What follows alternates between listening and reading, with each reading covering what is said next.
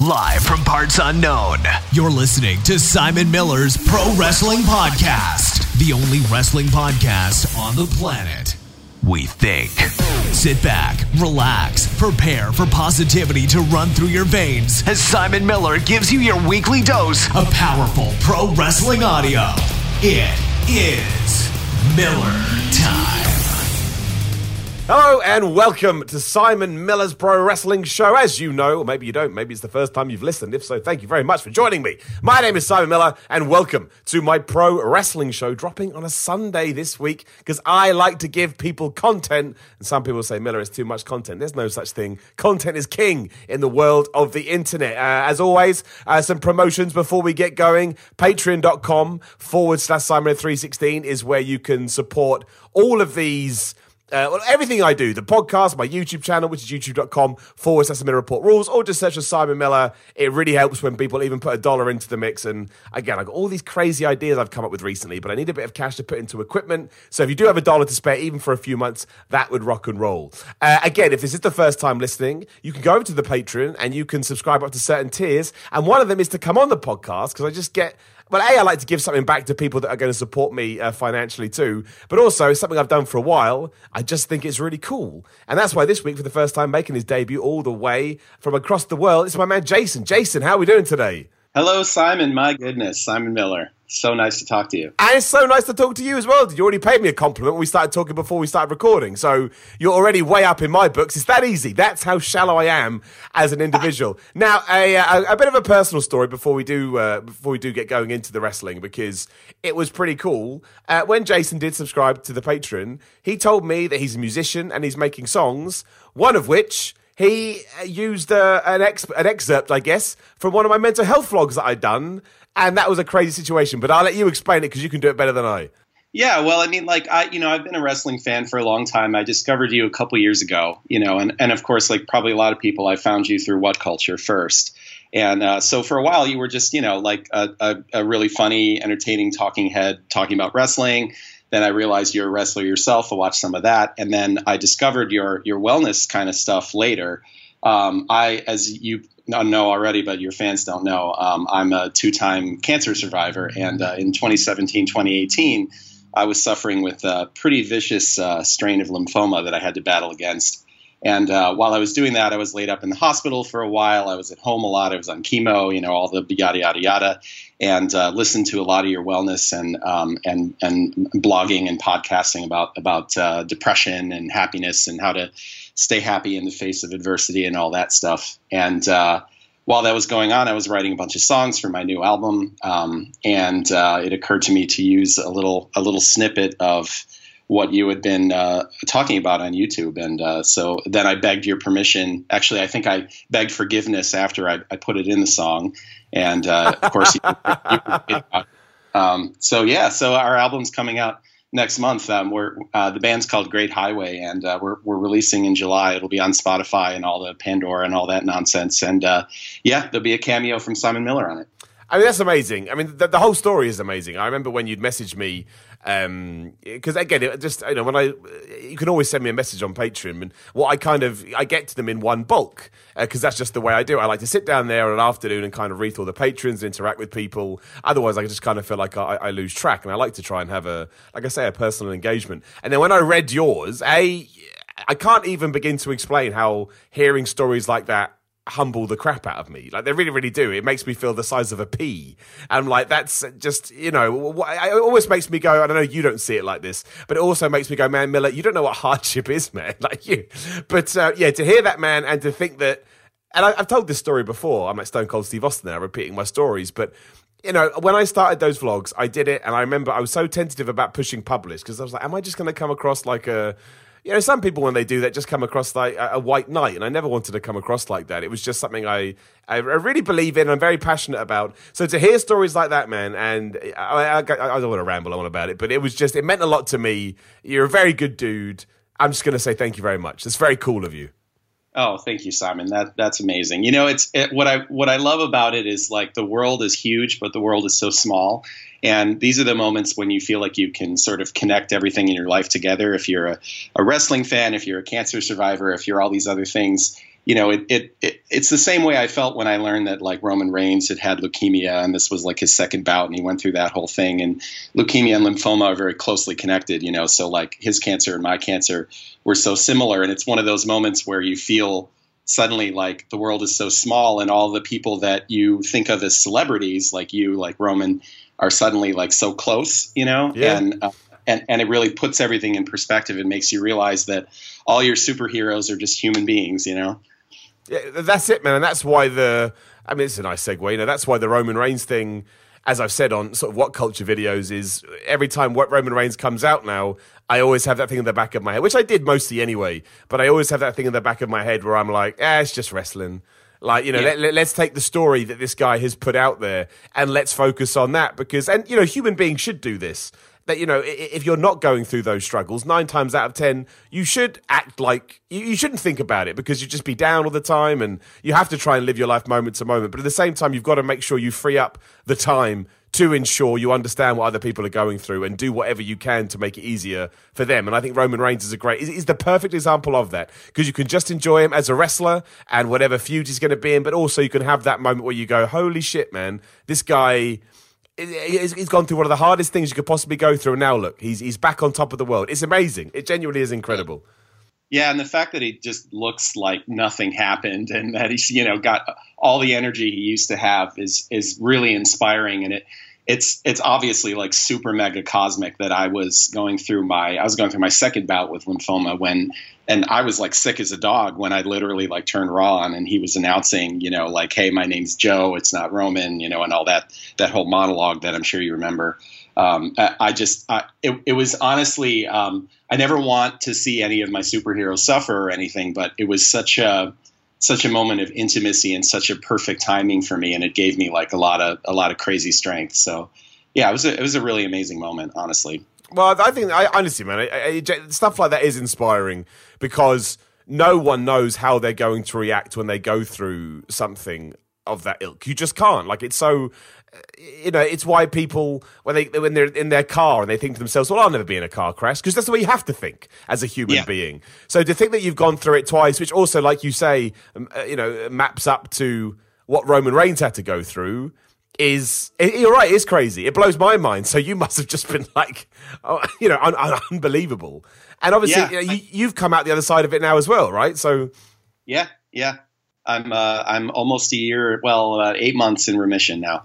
Wow, that's incredible, man. And that's the best possible news as well. Like, I know we don't know each other personally, but you've been very kind to me. You've reached out. We had to have conversations. So it's just awesome to hear stuff like that. And the fact that you're taking your experiences and you're pushing it back into music, I also think that's amazing as well, because passion and doing those things that just make sense within your gut really are the most important things in the world.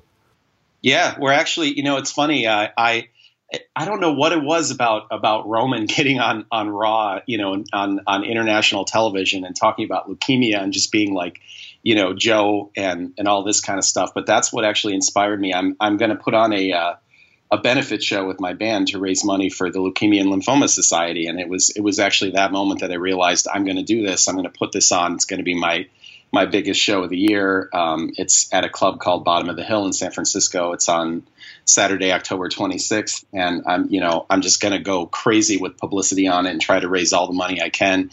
And it was that moment when he was talking about it on Raw that I was like, oh my God, you don't have to be a celebrity to suffer, and we're all human beings, and we're all connected in this way.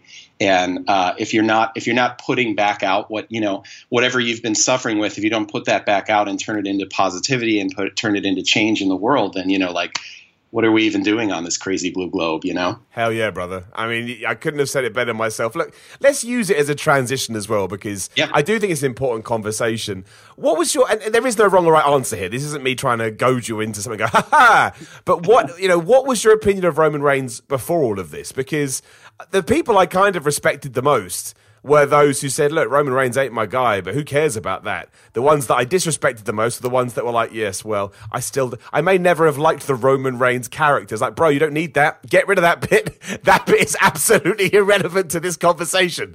But yeah, genuinely, just out of interest, because real life situations, even ones that have as much gravity as this, can change the way you feel about, we'll call them fictional characters. Because, you know, the Matt Hardy one is something that comes to mind to me. I was always a big Matt Hardy guy, but when everything happened with that love triangle where he got cheated on by Lita and with his best friend, I mean, you know, I empathized with it because I had been cheated on myself. So that's it wasn't with my best friend. But the point is, after that, Matt Hardy has always been my guy for something that didn't even happen within the realms of entertainment. So I guess the thing that I'm intrigued about is obviously Roman Reigns has become such an inspiration for so many. But before that, he was this controversial character that got booed. It was a crazy transformation. So I'm just intrigued what that was like for you. You know, it's really interesting. I always was a lot softer on Roman Reigns than I think most fans were. I thought, you know, he was obviously like not the charismatic sort of Rock character. He was never going to be hilarious or like supremely entertaining on the mic. I never thought he was supposed to be sort of like the number one guy and get like a half an hour of the 90-minute or 180-minute or whatever we're up to Raw time. But I did think that he was a solid wrestler. I did think obviously he was always in tremendous shape. He was basically charismatic. He looked great next to Dean and Seth. Obviously, I mean all that stuff. I don't think anybody thinks that his time in the Shield was bad. I think it's just one of those cases that, you know, you've talked about it a million times on the internet. You've talked about it in this podcast. It's on What Culture all the time that, you know, WWE doesn't always write super well and doesn't always know what to do with some of their top guys. And I think Roman has suffered from a combination of bad writing and then just also maybe not being the most natural guy at memorized lines and having sort of a point to get through while he's in the ring. I don't think he always transitions stories from A to B to C.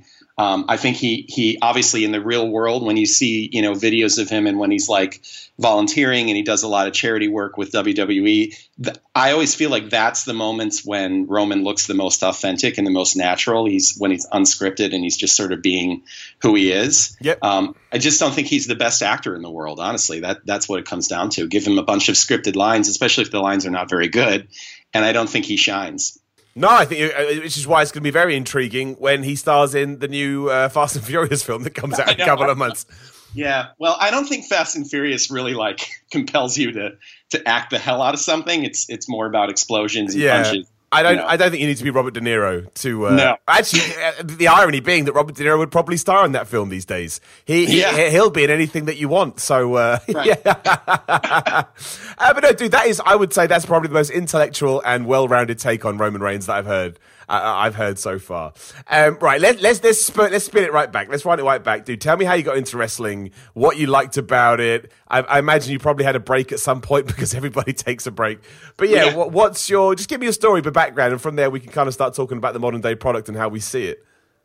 Yeah, well, at a high level, you know, I was into it in college, which for me was like the late 90s, early 2000s. I think, you know, that was sort of that golden era of The Rock and Triple H and Stone Cold Steve Austin. Chris Jericho was around, you know, all the greats from the late 90s. And I had a college girlfriend who actually got me into it. And probably like a lot of people with wrestling, I was a little reluctant and thought it was silly and dumb. And I was like, nah, I don't really want to watch this. But then, of course, the more you watch it, the more you just sort of are like, what is this crazy thing? It's kind of amazing.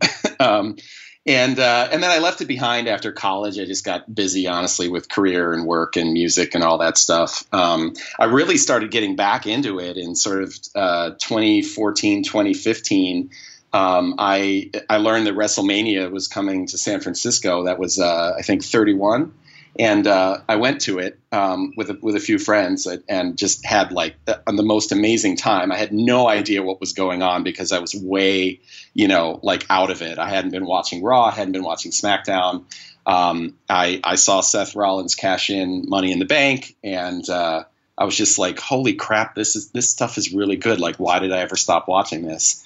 And then I was hooked again, and I've been watching it ever since. And then obviously I got sick with cancer, and when you're sick with cancer, boy, do you ever have a lot of free time on your hands. Yeah, I can imagine. Yeah. So lots of hours of watching Raw and watching a little bit of independent wrestling, and just catching up to the storyline kind of 2015 onward, basically, when I think that was when the Authority was doing all that stuff, and Seth was a bad guy, and yada yada yada. So how do I phrase this properly? So what do you remember the last thing you saw before you stopped watching? Oh man! Or the era? Do you remember the era? Yeah. It was. So I don't remember what was going on, but there was a particular, I think it was a Raw that I went to, and it was in Maryland, which is where I was going to college, and Triple H had been gone for a while, but he wasn't yet in this kind of mode that he's in now, where he's a part-timer.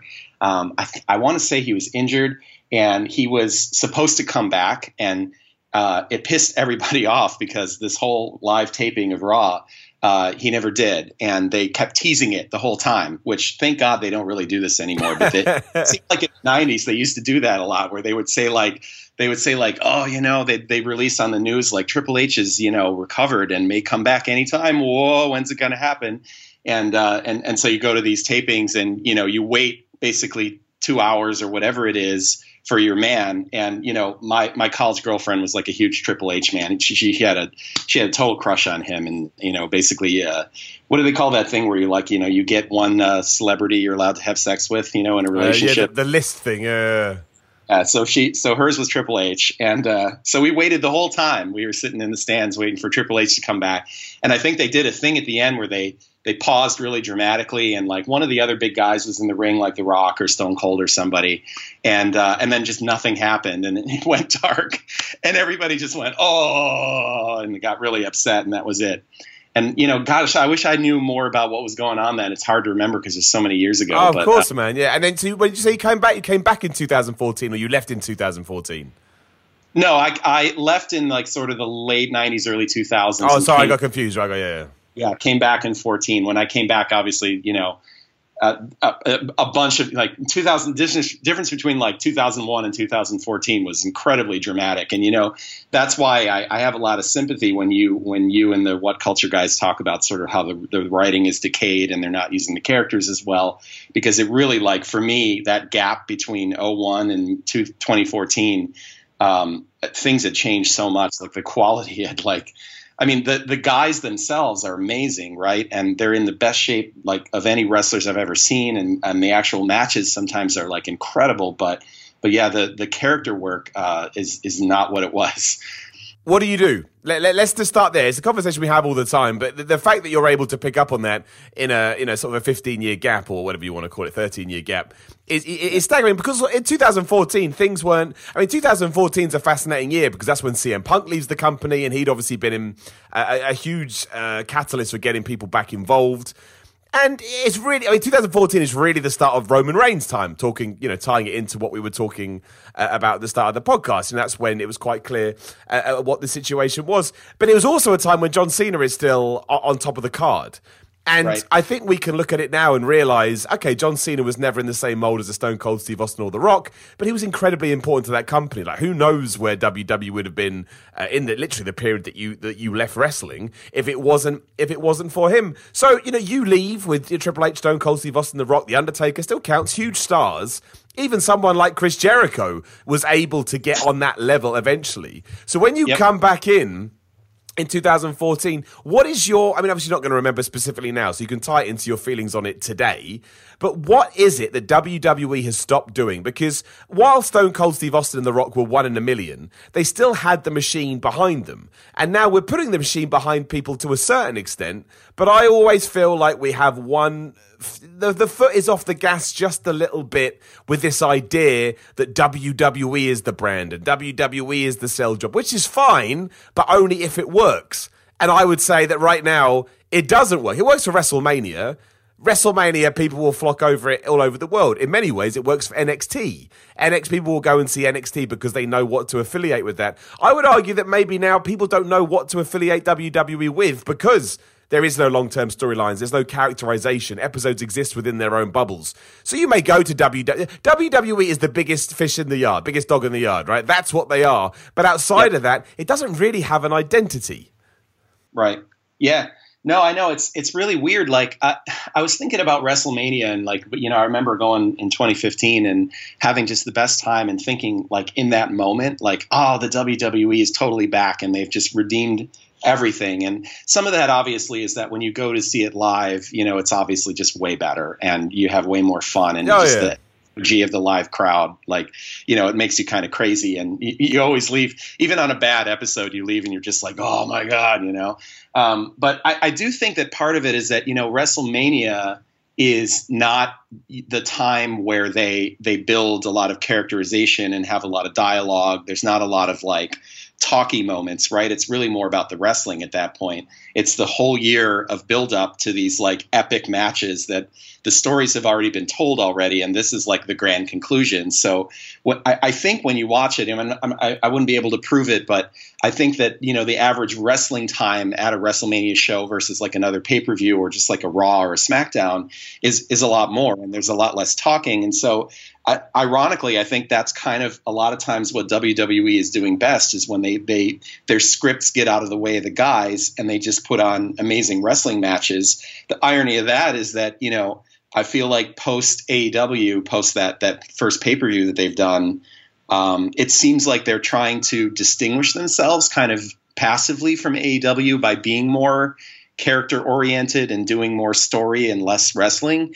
And there's kind of an irony to that because I just don't think they're doing that very well like they did in the 90s. I don't know if it's because the 90s guys just were like better actors or if they just had better writers on the team or a combination of all of that. Maybe Vince McMahon wasn't as like involved or something. But these days it just feels like when you got just an amazing, a well-rounded guy who's great on the mic and great wrestling, like Seth Rollins, for example, or Bray Wyatt, or even a Jon Moxley / Dean Ambrose. And when he's doing a WWE thing and he's in the ring, there are moments when you're like, that's the authentic guy, and they're giving him like just the littlest bit of right to improvise and ad lib. But then as soon as they're back on their lines and it's like the memorized stuff, you get this kind of impression that their eyes are sort of glassed over a little bit and they're just like a little reluctant to be even saying what they're saying. I don't know. Maybe it's just like, maybe I'm just imagining it, but that's the difference I feel between now and then. No, you're right, dude. You're right. The one, we talked about this on Friday, but the one thing that WWE really should look into, stop doing, is the WWE playbook. If the WWE playbook doesn't work anymore, like, I remember that quote from Triple H that really did spark something off the internet when he said, when we bring guys in, we want them to learn our playbook. And if that works, it works. You know, like, you can't argue with success. Like, so many, like, All Out, right? We're going to talk about All Out in a second, but I'll just throw it in there now. All Out is selling out as we talked. You know, I had a quick look because I wanted to talk about it. It's selling out. I went online to see what the ticket thing was, and I was in the queue. I was number 57,000. So All Out is sold out, right? So even if you think All Elite Wrestling is doing a terrible job, well, the problem is that it's working. And if something's working, it's like Joey Ryan. You know, Joey Ryan has all his penis stuff, and people go, oh, it's crap. Well, he sells tickets, and people go crazy when he does it. Therefore, it is working. And really, that's all wrestling is. So if WWE could introduce this playbook, so to speak, and it worked, and when you tuned in, you didn't really care that most matches felt the same, and it has worked in the past, I'd be like, awesome. But I think the wrestling world has changed so much, and you mentioned about how the guys are more athletically talented than they ever have been. I don't think it works with that. I think, you know, if you're not going to allow them, I think the problem is they need to be creatively free in at least one of your two areas, be that characterization or matches. And right now we're micromanaging them to the point that you can't do either of that. So much as, you know, Dean Ambrose / Jon Moxley said in his interviews, what do you want me to do? You know, why am I even here? Because all you do is hand me a piece of paper and let me know what the deal is. So I'm not able to stamp any of my personality onto this. And look what's happening. I mean, look, you know, All Elite Wrestling, I know people go, oh, fanboy. I'm a fanboy of wrestling. Right? That's what I love first and foremost. But within 2 shows, I understand Chris Jericho's new character. I understand Jon Moxley, Cody Rhodes. You know, somebody I would say that could still evolve a little bit is Kenny Omega, but again, I think that's part of the plan. He's almost taken a back seat, which is pretty cool.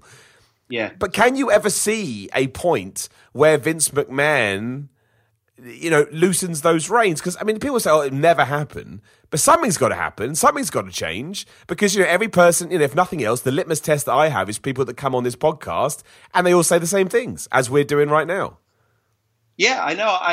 Sometimes I think like maybe it's just that, loosening the reins is a good way to describe it. I think that, everybody says like it's Vince's fault. It's Vince's fault. I have no idea. I have no insight into that. I guess, all the commentators are saying that they have all this insider knowledge that he clutches the WWE product really tightly and makes last minute changes and all this kind of stuff. So I guess it's Vince, but whatever entity it is that causes the WWE wrestlers to be very restrained and be very scripted and be very like kind of on message and have this kind of memorized sequence, versus like AEW, which just seemed very organic and very natural. I'm sure there's writing there and I'm sure there's scripts, but when a Cody Rhodes or a Jon Moxley or a Chris Jericho came out and did their thing, there was just an organic feel to it. There was a feel like you're getting at least 25% or more of the actual guy and not so much the character as much.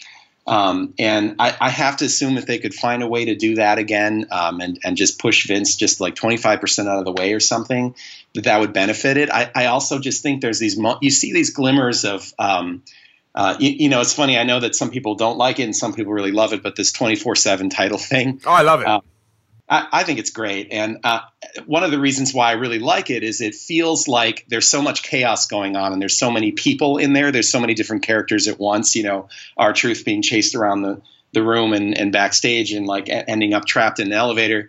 That elevator scene, I had this moment where I'm like, this is funny and I'm enjoying watching this. And I think the reason is that it's almost impossible for them to hold the reins that tightly on this. There's so many people in this tiny little room and they're all kind of riffing off each other. And I'm sure there's an overview script to it, but it's not like every word is mapped out as precisely as like a monologue in the ring or something. And so it has that organic, natural feel to it. And of course they've got some of their best, comedians in there. They've got R-Truth, who's just, as you've talked about, fantastic. And I think even Carmella, when she's allowed to just sort of be funny and goofy, she's at her best. And so the whole thing just feels like just enough improvised that it doesn't feel like WWE anymore. It starts to have that organic AEW feel to it. Dude, hell yeah. And the thing that baffles me these days is, like I said, tying into, a few minutes ago, if something's working, you can, stand up and puff your chest out as much as you want. But when things aren't working, you don't change it. That's when I get confused. And obviously the top guys get to have a little bit of fun. Like I think that Seth Rollins, for example, I think, probably can get away with it. And Roman Reigns, obviously, and Undertaker when he does his thing. I know people get a bit bored of us talking about it, but look, I'm tying into the news right now. Genuinely, it's pretty much sold out. So tickets went on sale 23 minutes ago. All Out is sold out. I'm trying to keep an eye on it as talk. That's ridiculous. And I think it also, you can be a naysayer all you want. That's fine. Like, good for you. But that sounded sarcastic. I'm being serious. You can crap on it all you want, but it gets to a certain point where the evidence is there. If we call All In an All Elite show, and I know it wasn't really, but it's 3 for 3, selling out 10,000 plus seater building. And also, like I said, I was basically 60,000th in the queue. I think the Sears Centre holds about 11.5, so they could have sold that place over 6 times over. I know it doesn't work like that, but that is the kind of statistics we can throw out there. I want AEW to succeed. I want WWE to succeed. I want MLW to succeed. I want ROH to succeed. Anyone that's in the wrestling business, I want to succeed because I don't understand the thought process of why you wouldn't.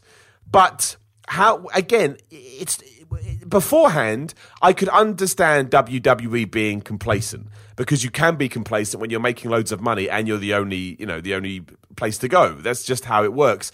And I know the money's not going to change for a while.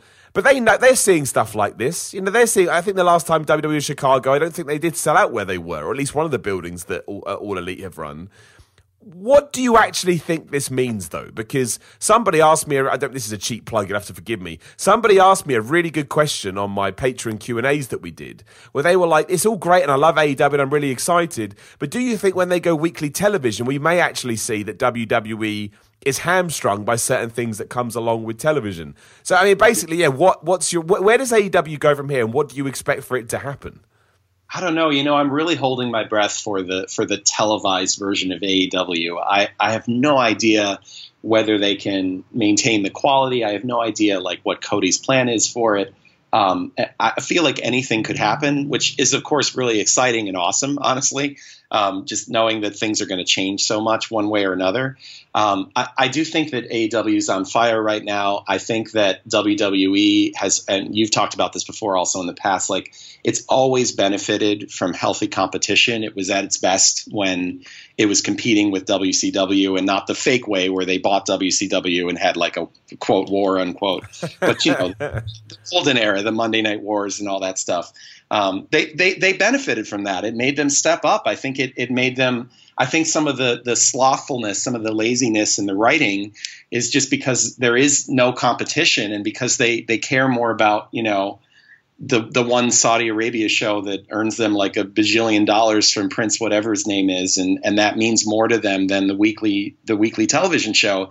And there was a time when the weekly television show like Raw was everything, and part of the reason it was everything is because they were just viciously in competition with WCW, and man, if the people that didn't benefit the most from that were the fans, And so I think if AEW can put on consistently good product the way they have with the pay-per-views on a TV basis, and be a real competitor, it can only benefit both products. And I feel like the guys that are in charge of AEW seem to know that intuitively, that the kind of winky face, interviews they have where they almost talk about the WWE, but not directly, and they just say these things like, well, we're just trying to put on the best product we can. We're not competing directly with anybody. It's like, of course you're competing directly with the WWE, whether you say it or not. And I think if they can keep up rigorous competition and look at each other's product and try to do things that the other guy isn't doing and be sort of the Mario to their Luigi and just what can they do differently and what spaces can they occupy, it can only net benefit the fans. I have to think so. Which is really interesting as well, because the dynamic, I'm not saying people haven't realised it, but one that sort of stands out to me is when Double or Nothing's price was announced, everyone was like, what, $50 and so on and so forth. I'm like, yeah, that's what pay-per-views used to cost. But we have now... we've now got used to that. Unused to it because of the WWE Network. And I always say we should absolutely applaud the WWE Network. The WWE Network is amazing. The WWE Network is cheap. And the WWE Network in many ways should probably be more expensive than it is. I know that sounds ridiculous. But again, look what it did to us all. It reduced the bar so much. It's impossible to think that a pay-per-view would ever cost that much, and WWE used to have 12. To tie that in, it sounds like AEW are only going to have 4 a month, but for a year.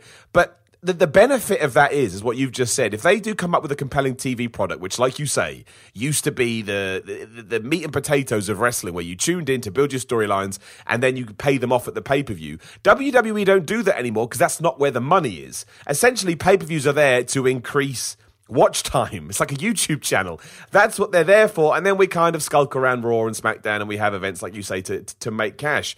The genius, not the genius, but I think the real benefit of going old school with this is that you can build like that, especially if you only have 4 pay-per-views a year. If you build to it and you genuinely hook people in to the point they are desperate to see something, they'll pay $50 because that's the point. Like they do, we've seen it happen before, and there's no way that it won't happen again. So I actually think, honestly, I say this all the time, not from a fan point of view, but from when I put my business head on, WrestleMania, Survivor Series, Royal Rumble, and SummerSlam should never have been on the WWE Network.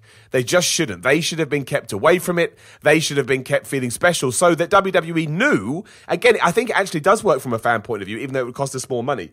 WWE would then know 4 times a year, man, we got to have good TV, otherwise we're not going to get a buy rate. And I understand that people thought pay-per-view were dying and WWE was just way ahead of the game. And again, 10 years down the line, we may go, well done, WWE, you smashed it. You got involved in that subscription service way early, and now you've protected yourself. But talking about it right now, I think it's a detriment. And I think it's a detriment to Raw because we're building to Stomper Grounds in 2 weeks. But because we had the capability to smash a Saudi Arabia pay-per-view in there as well, it's like, well, we don't need to do anything for a while, which is true. We don't. Right. Well, and isn't just what is it? Stomping Grounds? Isn't that just like Super Showdown again? Basically, like I haven't looked at the card recently, but it sort of just looks like they did the same pay-per-view twice, and maybe even will have the same outcomes. I don't know. Like nothing happened at Super Showdown. Like titles didn't change hands. Like we don't remember anything about that. Like 5 days later. Oh no, nothing happened, man. At all. It was a house show. Well, I just can't get over the fact that WWE would then run all the same matches 2 weeks later at Stomping Ground, especially when they're pitching. Because I understand marketing, I get it, but still, when you do it back to back, you raise my eyebrow a little bit. When you have, this show's going to be better than WrestleMania, and it's not, and then you've got, oh my gosh, the brand new pay-per-view Stomping Grounds, and it's just another pay-per-view. You're like, well, what is the point of any of this? There is always the law of diminishing returns, and that's you've already started to see that happen on Raw and SmackDown. What do you think of the quality of Raw and SmackDown at the moment? Because the thing I'm trying to get across to everybody now, and nobody understands it, is that Raw and SmackDown are not great. They are really not. However, I still enjoy it, and people can't seem to understand that. But I take great joy out of watching bad segments and then getting to laugh about them. Now, that's not good. That's not a positive, but it still means when I walk away, I'm like, well, I had a good time. For the wrong reasons, but I had a good time. That doesn't mean I don't want it to get better. Of course I do. But it also means I'm not particularly overly negative about WWE. I just don't understand it. I can't understand why things come and go every week. I can't understand why they seemingly forget what we had done 7 days ago. It just baffles me, if nothing else. But yeah, what do you think of the quality of 2019 television? It's funny. It's like I watch your ups and downs, and I see you go through this kind of emotional roller coaster where you're so happy about one particular thing and then get so frustrated. And it occurs to me that in a weird kind of way, WWE is in this space where the weekly television is so good and then so bad in such a short space of time, just back-to-back segments that have these like wildly divergent levels of quality. Yeah. And it's astounding. Like you can go from a moment with like what's the best crap on there? I mean, Bray Wyatt, right? Like the Firefly Funhouse stuff, which is just so amazing and so entertaining, and like obviously the writing is just complete. It's just like totally different guys writing it. It's like Bray Wyatt and his people or whatever. They're giving him all this license. The acting is incredible. I get that it's pre kind of recorded, and so they benefit from obviously being able to sort of film it really well and do it in advance. But then you go from that to some kind of Shane McMahon segment or something with him, being for some reason a bigger heel than real heels like Drew McIntyre and Baron Corbin and all these guys. And you're just like, what happened in literally the space of 5 minutes? If you graft it, like line graph that quality, it's just like a plummet, from the top. And so it's almost nauseating, the roller coaster that you're on of good and bad. You just never know. If nothing else, I will say it's very surprising. Like you tune into Raw or SmackDown, and you just really don't know what you're going to get. It's a total surprise. It could be just surprisingly great for at least 10 or 15 minutes, and then it could just be crap for like a half an hour straight. It's true. What you mentioned, Bray Wyatt. What I've made up my mind what I want them to do with him, but before I bring it up, book Bray Wyatt's in-ring or on-camera proper return for me. What do you want to see him do? Yeah, it can be anything. It can be absolutely anything you want. Well, I mean, obviously, like the most predictable thing that would happen is that he just is crazy. Like, they make him just the most monster heel possible and just put him on a tear, like, this Rampage style through hopefully the top guys, because I think he's a great wrestler and I think he deserves to be at the top. If that's not what happens, I can't even imagine what. I guess that's one of the appeals of the whole series of Firefly Funhouse segments, is that it really does leave you like kind of on the edge of your seat, and I don't have any idea where they're going with it. I will say, like, my one criticism about it is I do wish that they would finally get him off the pre-televised, the pre-recorded stuff, and like get him out of the funhouse and show us what you're actually going to do in the ring. I do think that they've gone on a little long. Every week I'm kind of like, I hope this is the week that Bray Wyatt actually like ends up in the ring or ends up live. And then they show me another Firefly Funhouse, and it is kind of amazing. And I'm kind of like, all right, that was pretty great. Like, they get one more. but eventually I assume I'm going to start to get a little bit bored seeing him kind of behind the scenes and doing this pre-scripted stuff. But God, yeah, like that's one of the hardest things for me to predict is what are they going to do with this guy when he's actually, in the ring with other wrestlers, and when he's a wrestler again, he's probably going to be the crazy clown. I assume he's going to come in looking terrifying with that mask. And but what is that?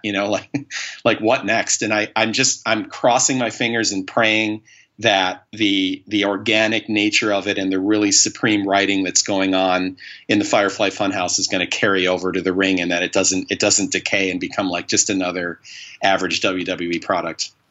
Yeah, I mean, that's my thing. I think the biggest change we could see when he finally does turn up for TV is he comes in, I don't care, you pick whoever you want. You pick Seth Rollins, you pick Kofi Kingston, and he wins.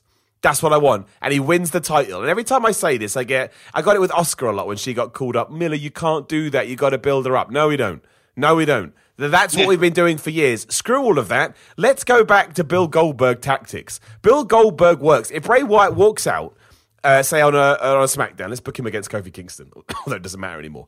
And it's 4 weeks before SummerSlam, attacks Kofi Kingston, has a match against him, and wins the WWE Championship at SummerSlam, and then holds on to it till WrestleMania. He is completely rehabbed, obviously depending on what you do with him within that time. But let's say they treat him strong, and they follow up on that. That instantly, not only does it cement his character, not only does it do the exact opposite of what we did before, in the sense he now feels like a threat, and you're like, oh my gosh, Bray Wyatt, and you could, like you say, maybe we don't even see the Fiend until he comes out of SummerSlam. It's a bit like a Finn Balor demon kind of a thing, but one that actually happens. I think that would be the best way to do it. We're not mucking around. We know who Bray Wyatt is. He has fan support. There's not going to be a backlash of, oh, you pushed him too much. No, he's established. No. But everyone goes, oh, he should come in and beat Lars Sullivan. Oh, he should come in and beat Bobby Lashley. No, don't put him anywhere near those guys because it's not their fault. They've been ruined. They're just other guys already because they weren't able to have that kind of a push. And if anything, we need to look at the situation that we've got. We need something exciting. We need something different. Everybody, as I talk to each and every week on this podcast, is behind Bray Wyatt. So let's just make him the champion because why the hell not? Yeah, I really hope that WWE is reading the fans right now and that they're aware of how crazy awesome this Firefly Funhouse stuff really is. And I hope they use that as like kind of a wake up moment where they're like, oh, we have actually like succeeded in doing what we've had so much trouble doing in the last couple of years, which is we've made a star. We've remolded Bray Wyatt into something really epic. And don't, for God's sake, don't mid-card the guy, don't mid-card him. Yeah.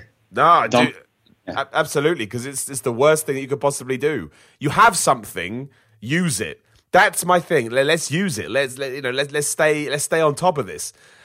Also, as we're talking, as it's done, AEW is sold out. It took 15 minutes. Where does this end, man? Forget all the TV stuff. Where does this end? Do we have a company that's just going to sell out big events over and over again? Because that. It has to stop sometime, surely. I mean, let's be Simon Miller positive and just say that they'll go for a while and just be amazing, and they'll have a blaze of glory. It'll probably simmer down after people get used to it. If they have a TV product, obviously it's not always going to be epically amazing. There's going to be days when they're going to be of course, going to be sort of WWE crappy, but long term, healthy competition, right? Great. WWE gets better.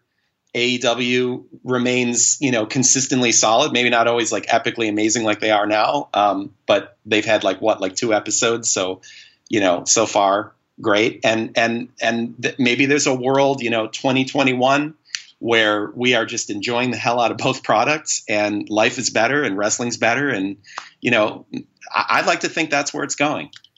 Me too, man. I think that's the best destination for us all. And the thing that always makes me laugh when it comes to this happened the other day. I said, I bet All Elite Wrestling sells out. And someone tweeted me going, yeah, but they won't sell out all their events. I was like, bloody hell, man. You're fun at parties, aren't you? Like, why are you naysaying it already? Let's just see what happens, Let's just see what happens. But yeah, that absolutely cracked me up. It was just like, man, this is the way to just poop. I hope they do great, and I hope it lights a fire under WWE's ass. I mean, it must have done something because I don't know whether you saw, apparently Stephanie McMahon gave a big speech to the NXT talent. I think it's very... it's very important to know it was NXT talent, not main roster talent. Basically saying, don't go anywhere. This is the place to be. You know, we rank number 4th on social media. You know, a bit of a rah-rah. Like, this is where you build your brand. And again, the thing that I didn't see anybody talking about and what really struck a chord with me, like I say, is she didn't do that on Raw. She didn't do it on SmackDown. She did that on NXT. Because I think they're aware that maybe the main roster's already complacent. Like, I got to get out of here. This is ridiculous. Whereas when you're a bit young and new, and look, I get it. I can still imagine how amazing must it be to get a contract through the mail and it have that WWE logo on the top. Like, it must be a dream come true. And I can completely understand the appeal. I don't understand this new wave of, oh, you signed for WWE, you're a moron. Are you kidding me? They're still WWE. Yeah. But at the same time, when you've got Stephanie McMahon talking to your young up and comers, trying to convince them to stay, you know, I think they know what's going on. And now they're trying to rally the troops, so to speak. Yeah, no, I have to assume that they're thinking long term enough that they're like, there is going to be a day when we're going to be. I don't think that day is there yet. I mean, look, they got Jon Moxley, that's terrific. Chris Jericho, amazing, but it's not like they've poached like 50% of the WWE roster or something. I mean, Chris Jericho was basically done already.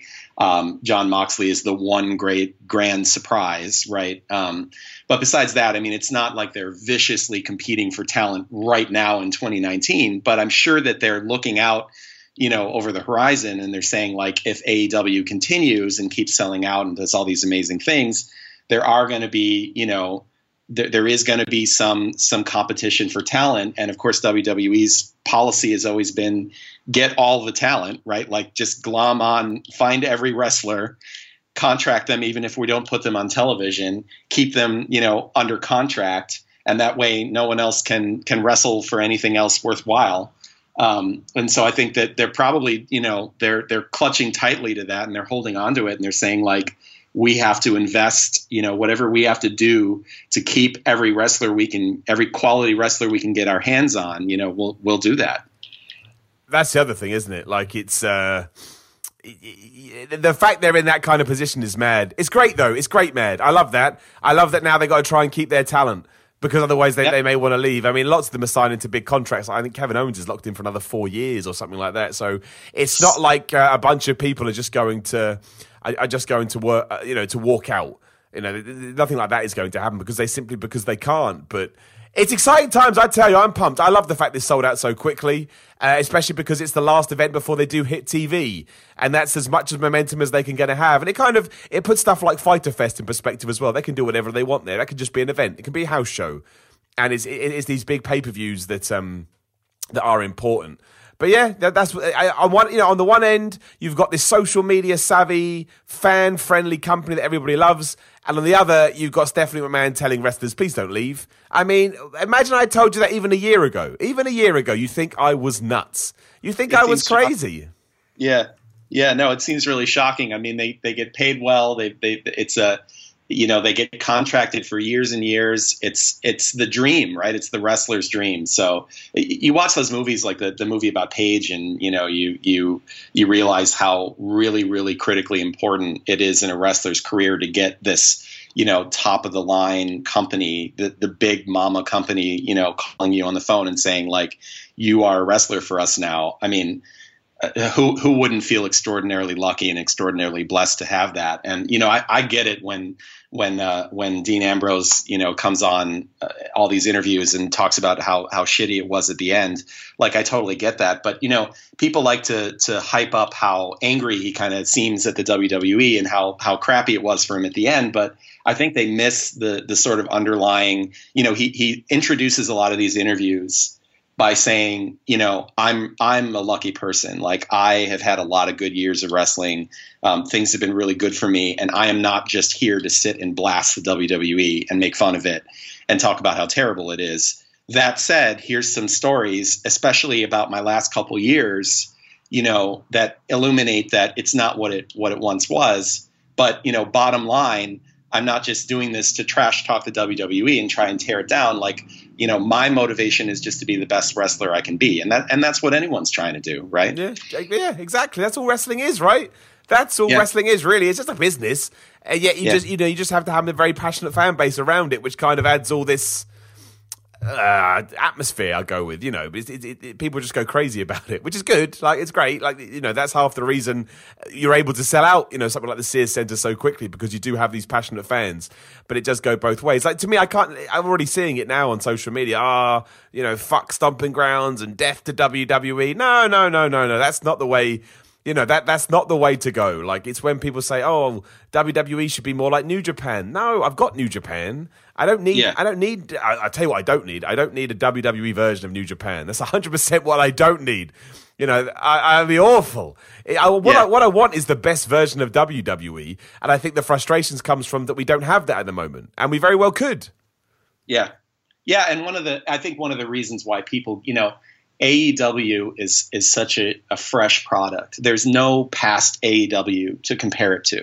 But WWE has been around for forever, right? Like the whole 20th century. Yeah. And as a result, there's a lot of footage to look back on. You can get on the WWE network and watch anything you want from the 80s, from the 90s, from the early 2000s. So there's so much to compare to.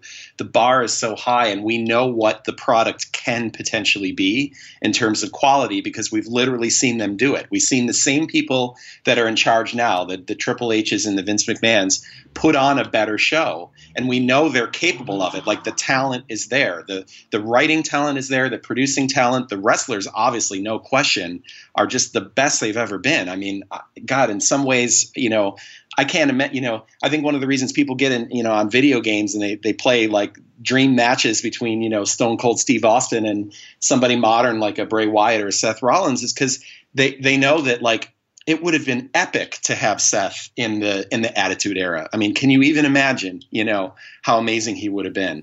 Yeah. You mentioned dream matches. Let's end on this. Goldberg versus The Undertaker. This is probably the last podcast I'll talk about it, but it's come up naturally. You left in the early 2000s when those two were probably at the peak of their powers in many ways. You could probably argue that with both, but around that time, certainly not in the same state as they are now. Yeah, like, what is? Give me a take. I think I know, but give me a take. I don't want to see Goldberg bleeding out for 5 minutes. I don't want to see it. It's not because I hate blood. The Rhodes, Cody and Dustin, that was epic, right? But this was just these guys. So first of all, don't have them wrestle in 100-degree heat. I don't know what the heck they were thinking there. I know, it's crazy, isn't it, when you think about it? Yeah, and I get there's only so many places they can wrestle out there, and maybe that's their big arena. I don't know anything about Saudi Arabia, but ultimately, like, 100-degree weather aside, those guys are just. I don't like it when they trot out the old guys that are just a little bit past the point where they really ought to be wrestling. And I have no problem if a 55-year-old, a 65-year-old, even a 75-year-old is wrestling and they look good doing it, and it's obvious that they're just not done physically. It's not the age by itself, but it's when you can tell that these guys really just aren't. They just shouldn't be doing this anymore. And this match, Goldberg Undertaker, was not the first Undertaker match by any stretch where we've watched in the last couple of years, and we've just seen that he's just slower and God help him, he's a legend, but just I don't want this to be the way he goes out. I don't want to see it. It makes me cringe. It makes me sad. It makes me feel like there's just a money grab. It illuminates everything that's wrong with the Saudi Arabia thing. Yeah, God, I don't want to be a negative Nancy about it, but like I don't want to see them wrestle anymore. I don't. They were amazing guys. They are amazing guys, and let them retire. They're both obviously wealthy beyond belief. They have families, all these things. Just let them get on with their lives. Yeah, no, I think that match especially for me was. It just wasn't fun to watch in any sense. I mean, even though the first bit was enjoyable, it's where it actually goes against what I usually say. Like, I don't think you can destroy. It's not the same thing, but I tie it into the legacy thing. I don't think anybody can destroy their legacy once it's been built up, unless you do something morally irrehensible. That's different. But Goldberg and the Undertaker will always be Goldberg and the Undertaker to me now, no matter what they do. But in terms of that individual match, it will always feel. The second half was so bad, there's just no way I could enjoy the first. That's how much it just fell apart. Because at one point I was like, yeah, this is all right. It was done. And then it was more like, this is awful. People are being dropped on their heads. I'm genuinely scared about these people's safety. These are two legends that these are two legends I grew up watching. It's just nothing that I ever want to see in pro wrestling. No, and it might have almost been better if they were just bad right from the beginning, But the problem is, right, that they have Goldberg walking, in the back and doing his whole thing with the music, and he looks it's him, right? I mean, he looks like he's in tremendous shape. There's just like an incredible confidence that radiates out from the guy. He's always been the best. He looks great on camera. Just so much swagger. And Undertaker, obviously, these long dramatic, rollouts where he walks slowly. I mean, the whole thing is just so, you feel tense, you feel excited, you feel pumped. And to go from that and even a couple of good minutes of wrestling to this dramatic slide down where it's like, oh God, I went from my superheroes duking it out to worrying for the safety of two older gentlemen who need to stop. The crash in emotion is almost harder than if they were just bad, across the board. No, it's true. I think the worst thing's not the right way, but it was some that I talked about this on the other episode we did. Whereas the Undertaker had he'd done as much as he could do. I always thought Goldberg probably had a few more programs he could have done, and that's kind of been extinguished now too. Because again, some things just. Well, what can you do, right?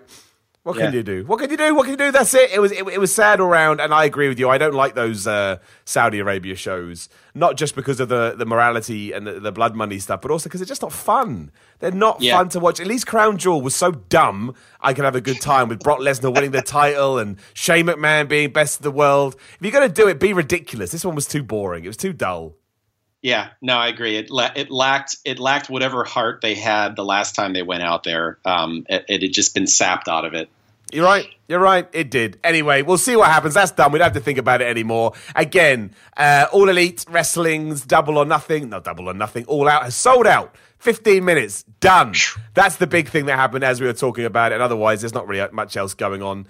Just burn it to stomping grounds and stuff like that. Also, WWE wants some new writers. So if you really think that you can do a better job, you can apply. You can go to their corporate. you can go to their corporate site, and that's that. So yeah, Justin, man, thank you so much for joining me, dude. That was a real good hour of chat. I enjoyed it.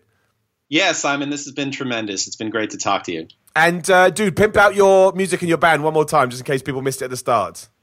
Yeah, Great Highway is the name of the band. You can find us on Spotify, iTunes, Apple Music, Google, all that stuff. Facebook.com/TakeGreatHighway.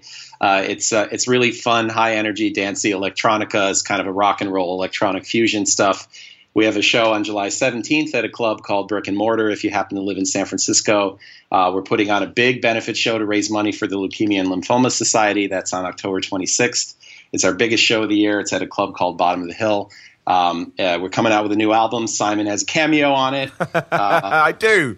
That's so cool. And that's it. Other than that, just like a huge pleasure to. This is meeting one of my heroes. So I'm proud. Able to talk to you for a while. That's very kind of you, man. And you are, again, from my end, everything you've said, both there and over message when we've been talking through the Patreon, means a lot to me. So thank you so much. And you are an inspiration, and I'm glad you were able to get through everything that you went through. Thanks, Simon. You're very welcome. You're very welcome. As for me, you know all the stuff. At Simon316 on Twitter and Instagram. YouTube.com/The Miller Report Rules. Or search for Simon Miller. You'll see one of my wrestling picks. That's my channel. And if you do that, you can come join the wrestling podcast that we do live on a Tuesday or Wednesday. And it's always fun to get people involved. So please do come along. I've got merchandise at simonmiller.bigcartel.com. Bunch of wrestling new stuff is going up there early next week. So keep an eye out for that. And again, it's all supported by patreon.com/Simon Miller 316. Thank you very much for listening. If you are listening to this on Sunday when it goes live, enjoy your week, and I will speak to you all again very soon.